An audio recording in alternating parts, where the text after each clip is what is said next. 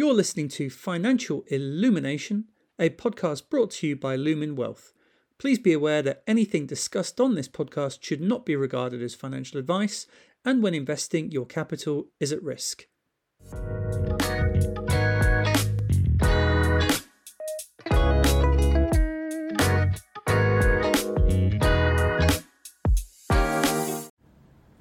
Hello and welcome back to Financial Illumination, a podcast brought to you from Lumin Wealth, which shines a light on all things financial. Today, I'm very excited to be joined by Wendy Beaver. How are you doing today, Wendy? I'm good, thanks, James. Pleased to be here. Excellent. Well, so just first off, can you just tell us a bit about yourself and what your role is here at Lumin? I'm an actuary. I've worked for 30 years or more in pensions. So I've also worked for government and in the private sector. So I've got a pretty broad experience in the pensions world. Wow. So what is to be known about pensions that you don't know isn't worth knowing, basically? You might say that.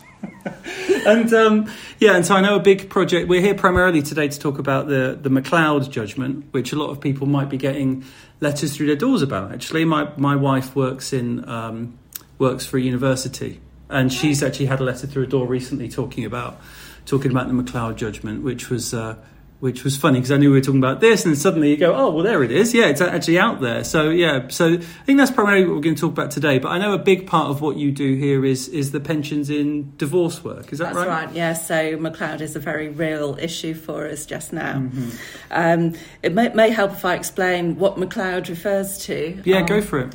McCloud refers to age discrimination in public sector pension schemes, and the period we're talking about is between 2015 and 2022. The government altered pension calculations during that time and the age requirements. Its aim was to save costs.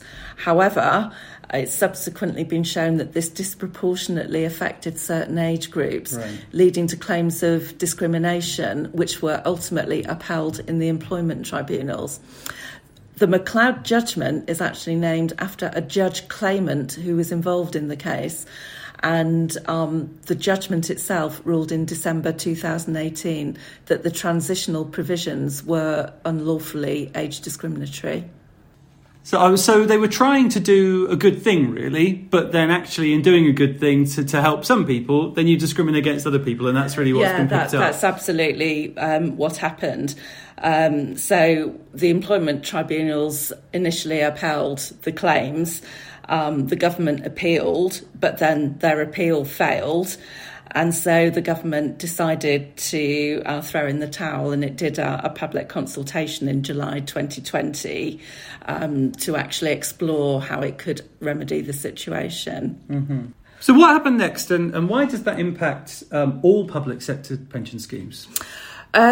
Because after the government, their appeal failed, it decided it needed to rectify the matter, and following consultation, it's decided how to do that, and it's put in place legislation to enable the remedy. And this applies to all individuals in pensionable employment between April 2015 and March 2022.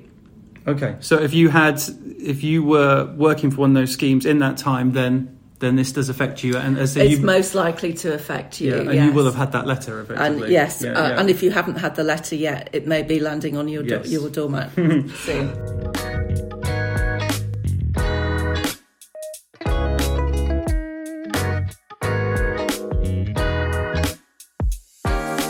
So who does clarify, and is there anything they should actually be going out and doing? No, there's nothing that they need to be doing at the moment, James. It's a case of don't contact us, we'll contact you, as the pension schemes are effectively saying. The general rule is, although there are some exceptions, if you're still an active member in the pension scheme, the scheme will first of all assume from now that you were in the old final salary scheme from 2015 until 2022. And you may, before this point, have been seeing a different calculation in your benefit statements. So when you start to see the new statements, they're probably going to show two positions side by side. So there'll be quite a lot of information to take in. Sure.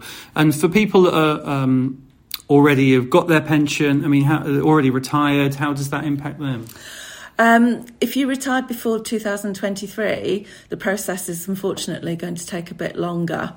You're going to be presented with options to retrospectively change your pension calculations.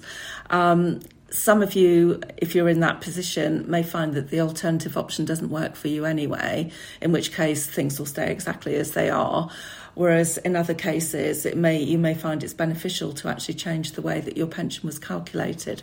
And then in terms of, what you actively do on a daily basis, so like we said, you do a lot of work on pension-related divorce cases. Obviously, when someone gets divorced, everything comes into it, whether the property and all the income and assets and things.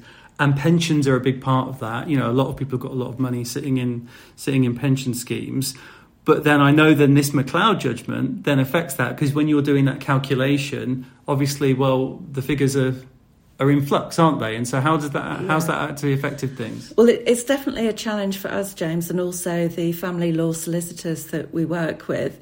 I mean, the government's provided guidance on recalculating pension credits within a pension scheme when the outcome of a pension share goes that way.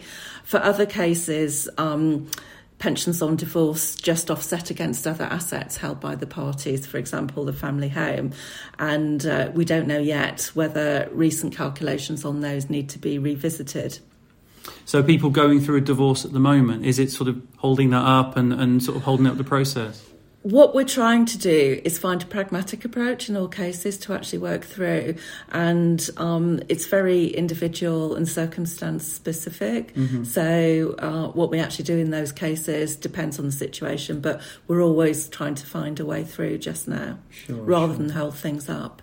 Yeah, no, absolutely. I know from talking to people that are sort of coming up to retirement in NHS schemes and things like that, that this is really... Yeah, it's good because obviously they may well benefit from it, but, those delays aren't fun for anyone, are they? Absolutely. Yes, it's not. At a difficult time as well. Yeah. You just want things to reach a conclusion and move on. Yeah, wonderful. All right, brilliant. Well, thank you very much for that. That is, it is a tricky thing that is going to affect a lot of people. But so thank you very much for clearing that up. Pleasure, James. Thank you very much. And thanks for your time.